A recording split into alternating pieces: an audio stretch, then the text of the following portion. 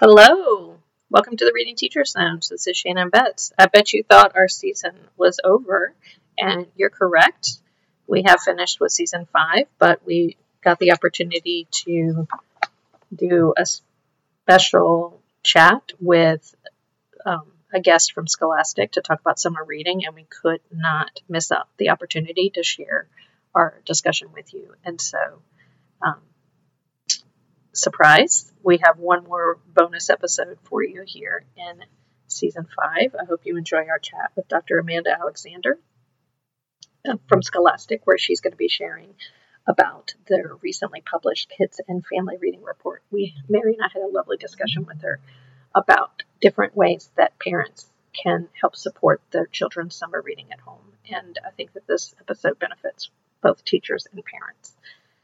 We hope you'll enjoy the episode, and also we hope to see you June 27th and 28th at Educate and Rejuvenate. Check our show notes for details. This is the Reading Teachers Lounge, where listeners can eavesdrop on professional conversations between elementary reading teachers. We're passionate about literacy and strive to find strategies to reach all learners. Shannon and Mary are neighbors who realized that they were literacy soul sisters at a dinner in their Atlanta neighborhood. Once they started chatting about reading, they haven't really stopped. Come join the conversation. Hello, welcome to the Reading Teachers Lounge. We have a special bonus summer episode for you.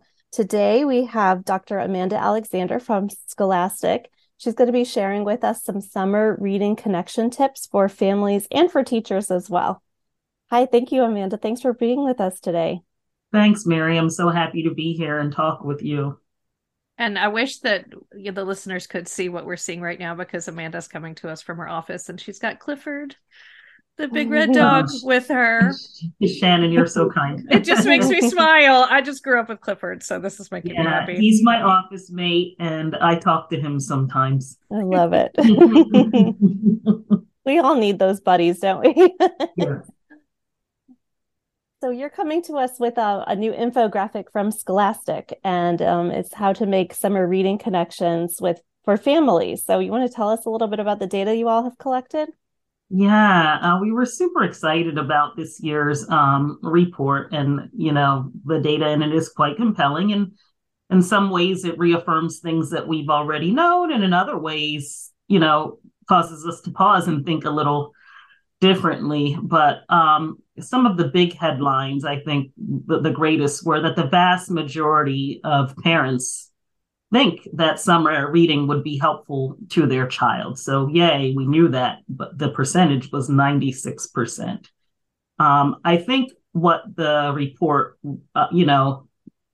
reiterates or asks us to ponder and think a little bit, though, beyond that, is the fact that parents are still looking to schools and educators and quote unquote experts like the two of you and myself, to help them make decisions about what their kids should be reading. So they just don't know, they want to know more about how to actually support their kids reading. Some wanted to know about questions or conversation starters. Others wanted to know if it's helpful to provide a summary of the book or recommendations on the next book. What activities should they be doing with their kids around books? What should they be doing with vocabulary? And just, learning development, literacy development in general. They had questions about that. And so there's a charge. There's, a call for us educators and folks in the education field to help parents answer these questions. It sounds a little like maybe the parents have a little bit of fear or lack of confidence that they believe this is important, and they know they have a role to make sure that their children read over the summer, but they don't want to do it incorrectly or waste time. And so they're Correct. Asking these further questions to make sure it's done right. Although really, right. There is no right way. Just make sure you're reading to your child and make sure your children are reading. Like that's the minimum and maximum right there. Yeah. Absolutely. Yeah. Nothing is ever perfect. I was never a perfect teacher, as I'm sure was the case with, the two of you. Course, right. Never been a perfect parent or was parented perfectly. but we're all on a journey, of just trying to do what's right by kids. And so anything that you can do is of value. But of course, there are some things I think that would be helpful. And I think the first and foremost is just around choice and really letting your child make the decision, have some agency in the selection of books that they read.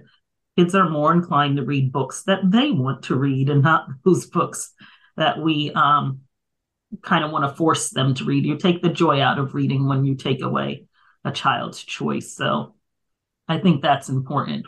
What's coming to mind is graphic novels. Like we kind of think of summer reading as like the Newbery Award winners and those classics, but there's so much more available publishing wise than there was when I was that age, and these graphic novels are actually very high quality literature, even though they don't look that way to us as from that. Oh, they are. I mean, my niece loves graphic novels. She's my youngest niece. I mean, she's been into them since she was like 9 or, whatever, but she's 11 and she still likes them, That's right. Captain Underpants and others. So they are books and they're literature. And, it's time that kids' eyes are spent on text. And so there's value to it. Yeah, I definitely agree. And it doesn't always have to be something formal, like we were saying too. Sometimes reading magazines, looking through websites that have nonfiction information about learning new animals. My daughter happens to love to look up axolotls, which are these salamanders that live at the bottom of the ocean in Mexico, or at the bottom of a lake in Mexico. They are such fascinating creatures. That's also really quality reading time too, because you're reading for learning purposes. And so it's interesting. I definitely agree. I think that kids' choice is so important. And yes, they need to have a selection of books where they can make that choice. So sometimes that's going to the library. Sometimes that is borrowing books from friends. Amongst my group of friends, we often have the kids trade books. Because I love to trade books with my friends as well. And so it's a nice way of sharing. So, and also increasing the access that kids have to books too. Right. Yeah.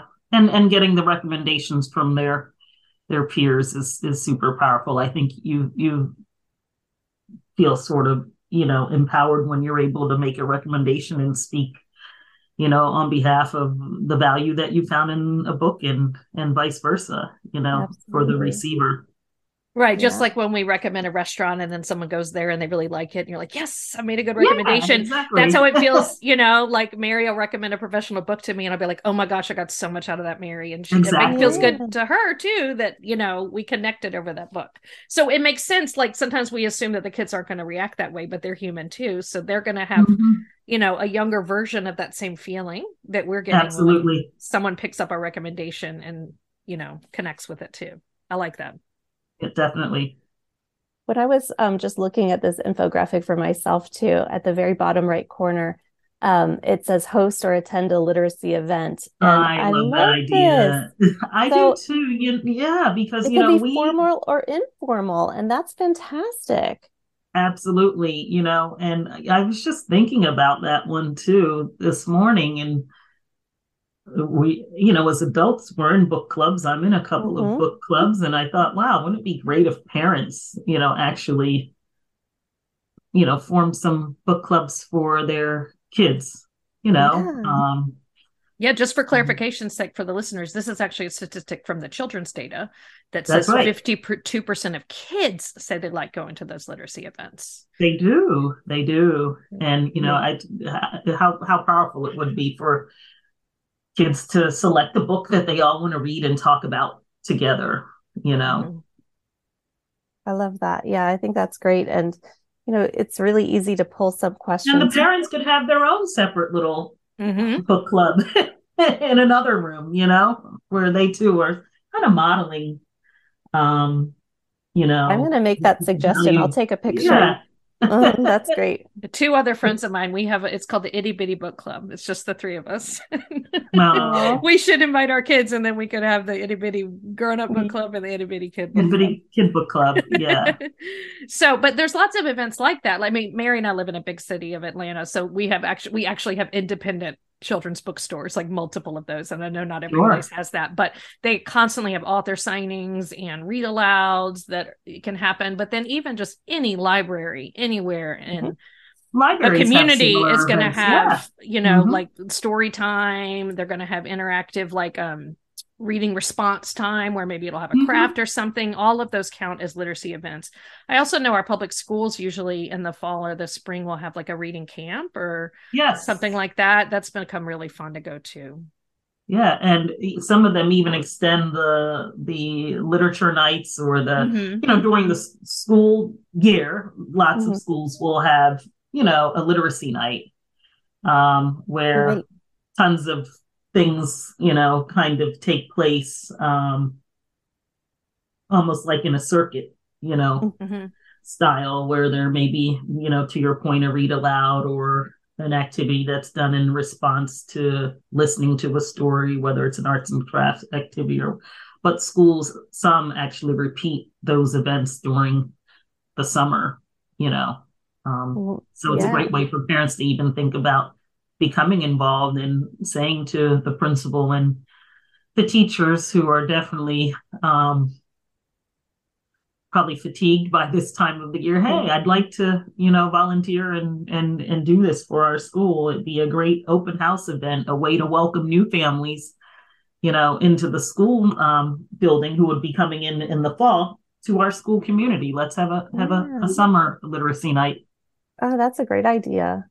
I think that the secondary, and I most recognize this now that I'm a mom and our schedules are hectic and busy, but making time after your kids get those books to really allow them to sit and have time to kind of grapple with it and enjoy some quiet time. So making sure that you set aside some hours within your schedule that are actually blocked off for book time, because there's a lot of things that impede your summer and things that take the kids' interests and stuff. But activities, camps, screen time, exactly. Yep. You're competing with a lot. But I think as a parent, if you can actually model that when you're setting aside that time for reading, that you're also reading a book or a magazine while your child is doing the same, is really powerful.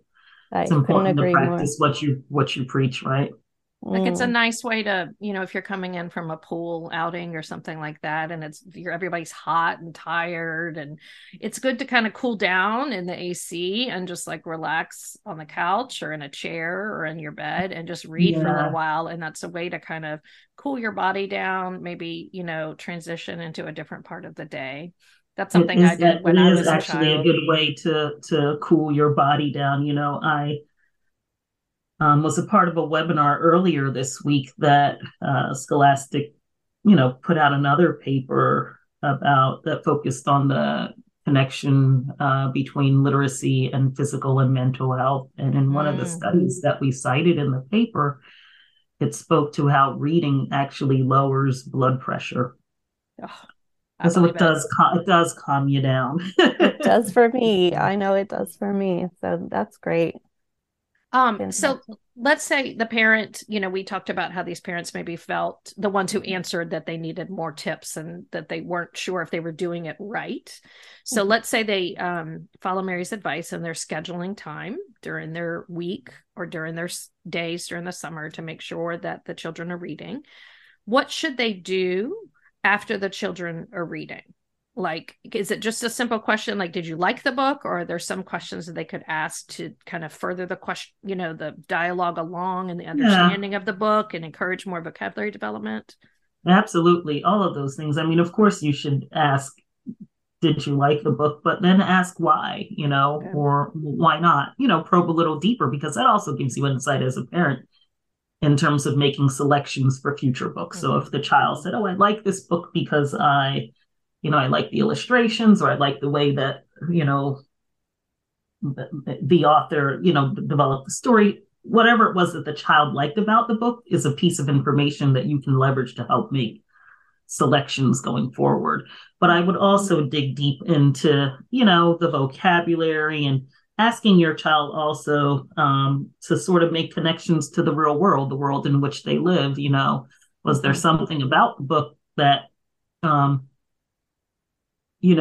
found of value or related to your own experience?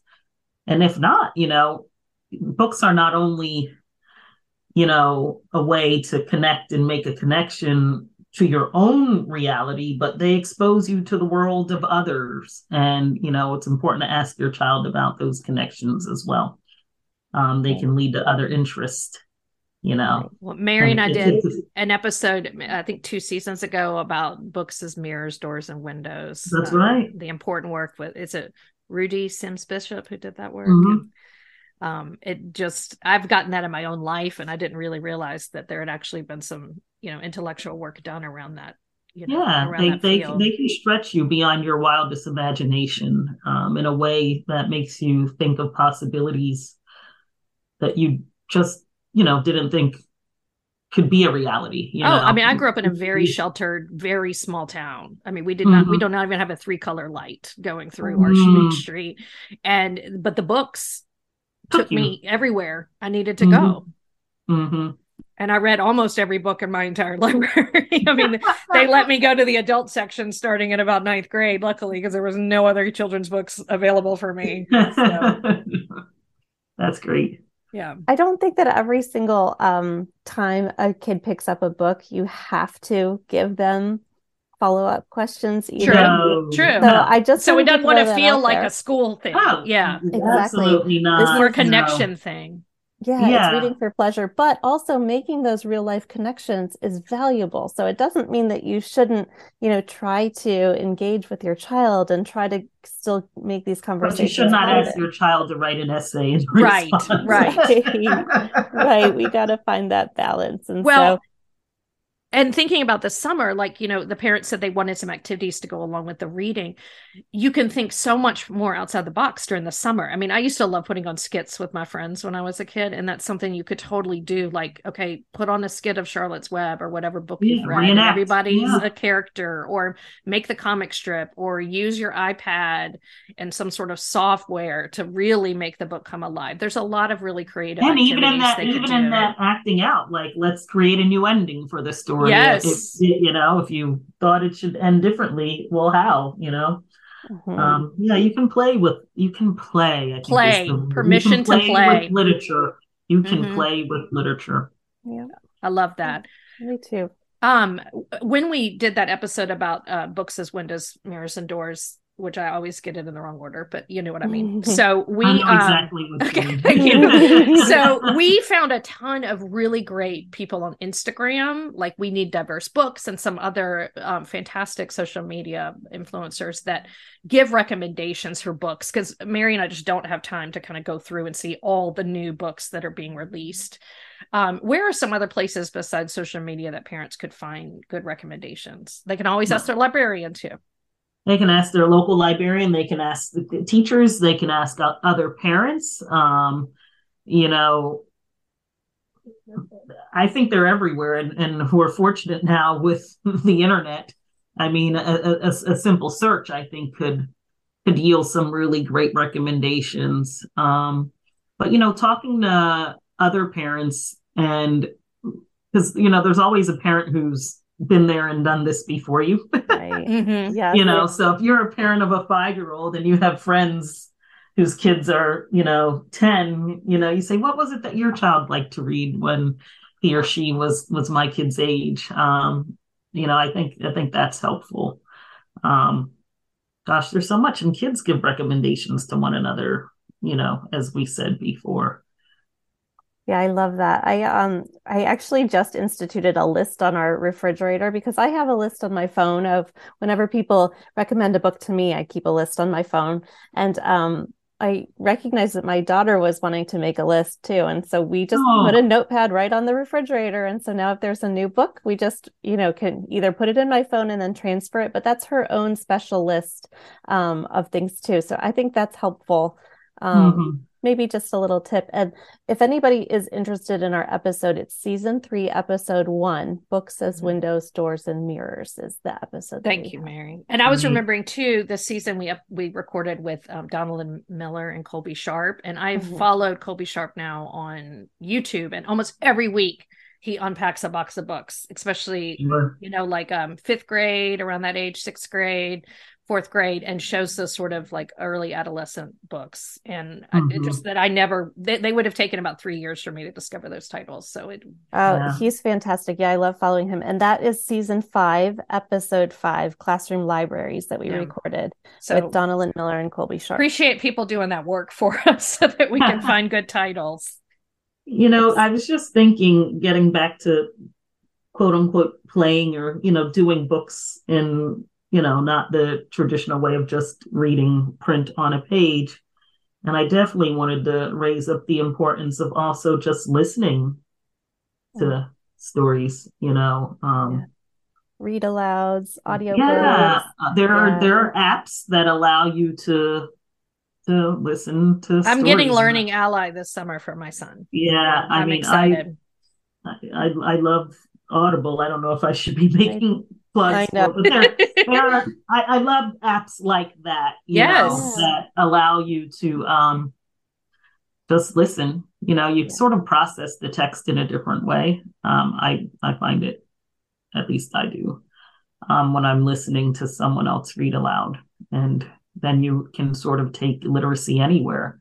When you're driving in a car, you could be playing, for your kids to listen to, and you're all enjoing that shared read aloud. We haven't even mentioned that, like road trip time. Yeah. What an amazing time. Yeah. So that summer. Is it, oh my goodness, what is that restaurant that's on like every exit that they used to have like checkout books? The Cracker Barrel? Yeah, does Cracker Barrel still do that? I don't know. They used to be able to check out books like on CD, I think, like when you would stop and then you could just drop it off like 100 miles down the road. I don't know. That was that's showing my age here. Okay. I know. I was thinking that too. Time ago, because that was when I was a kid. I know. Yeah. Cracker Barrel's like Audible is like put us out of business on that part, Shannon. Just come to us for candy. Yeah, it's so great. I think that there are many resources to share, and it does feel a little bit overwhelming, but also if you can tap back into your own inner child and how much you really loved books and really, found some joy.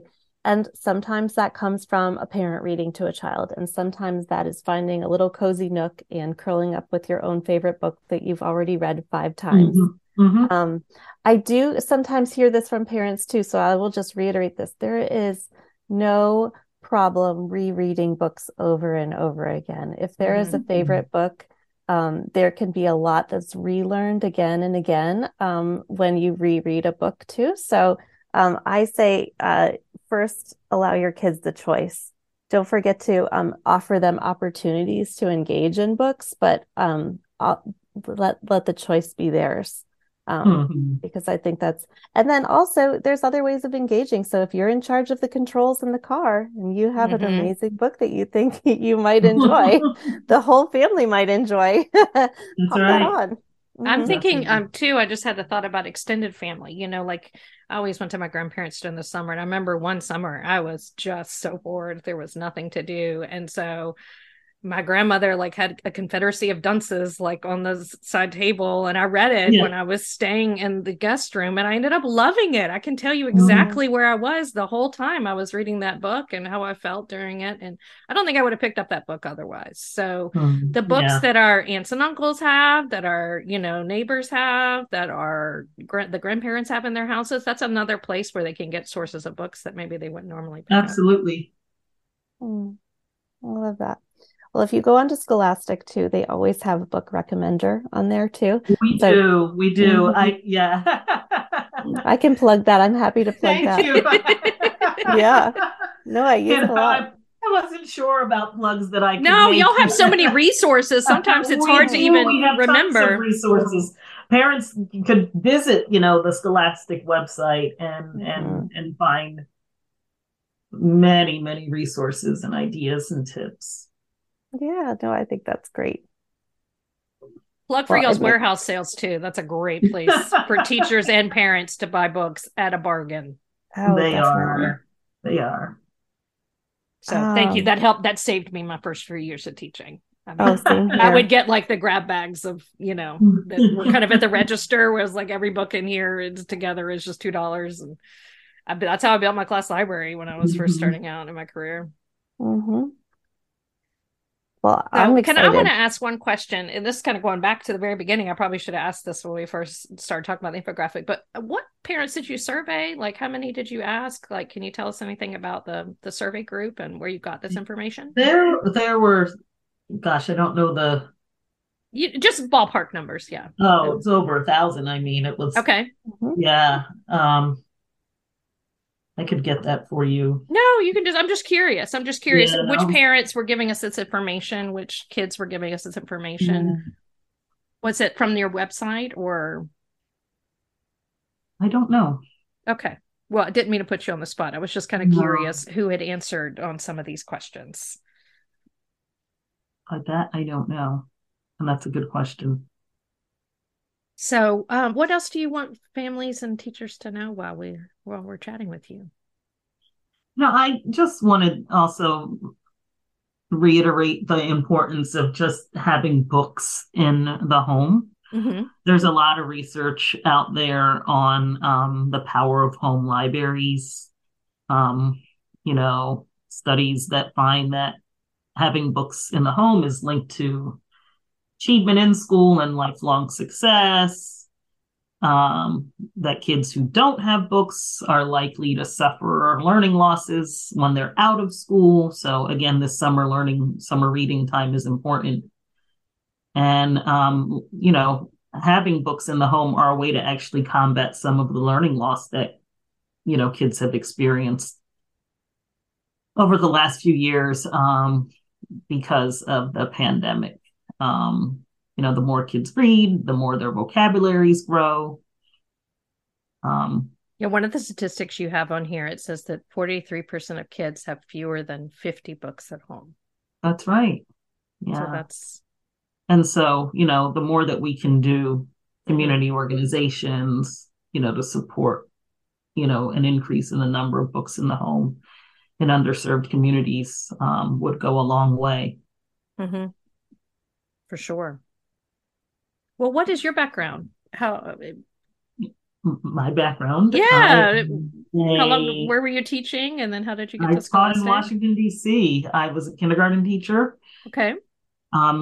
Here in Washington, D.C., and my mom was a kindergarten teacher also for many, many years, and so I guess that's where I developed my love of literacy, as she taught me to read. Mm-hmm. Before I started school, I was a reader in kindergarten. I eventually became a school administrator, a principal, and then got into district level leadership. And when I left that work, over 20 years of it, I joined Scholastic. Okay. Mary talks about her daughter had already learned to read when she was in kindergarten. She was a little bored. Do you remember that? I was. I was, but I still loved, I enjoyed school. I loved my teacher, Miss Graham Maggie. I mean, she was like a real live Miss Frizzle. She looked like it too. I love it.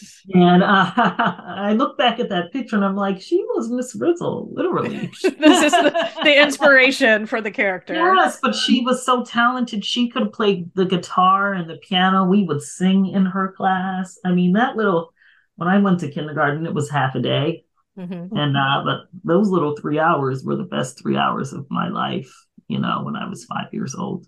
That made an impression. Wow. She did. Yeah.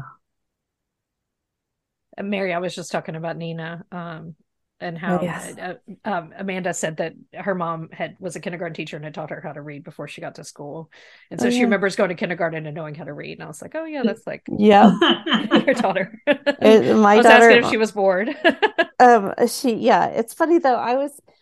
My daughter happened to be a pandemic baby. And so when she started kindergarten, she was online. And so We were actually really lucky and able to supplement some of her social interactions with another pod teacher. So she would do morning time on the computer screen, and then she would have more social time with her small pod. And the teacher that was working with the kids there was just so dynamic, just as you were just describing, where, you know, just instilled a love of reading, gave her the opportunity to practice reading those books and share those books with her other friends there. But more important than anything, I love this part. She taught her to read the book, The Good Egg, which is a darling little story. But with Nina, she loves to correct and be a role model and make sure that all the kids are doing what they're expected to do. And so as a great social reminder, you know, when that got to be a little more on the tattling side, she would just say, "Good egg." And it would be her cue to just stop and calm and remember she doesn't have to be in charge. And so, you know, people have just that's the power of literacy. It can is. also tap into the SEL domain and the self-regulation. And I remember there was a book my mom used to read aloud to me, and I can't remember the title now, but like the theme was sort of like look the other way, like learn how to ignore something and look the other way. And even in adulthood, my mom would say to me sometimes, "Amanda, look the other way." Yep. Those life lessons. It's amazing. I totally agree. That's really special. Yeah.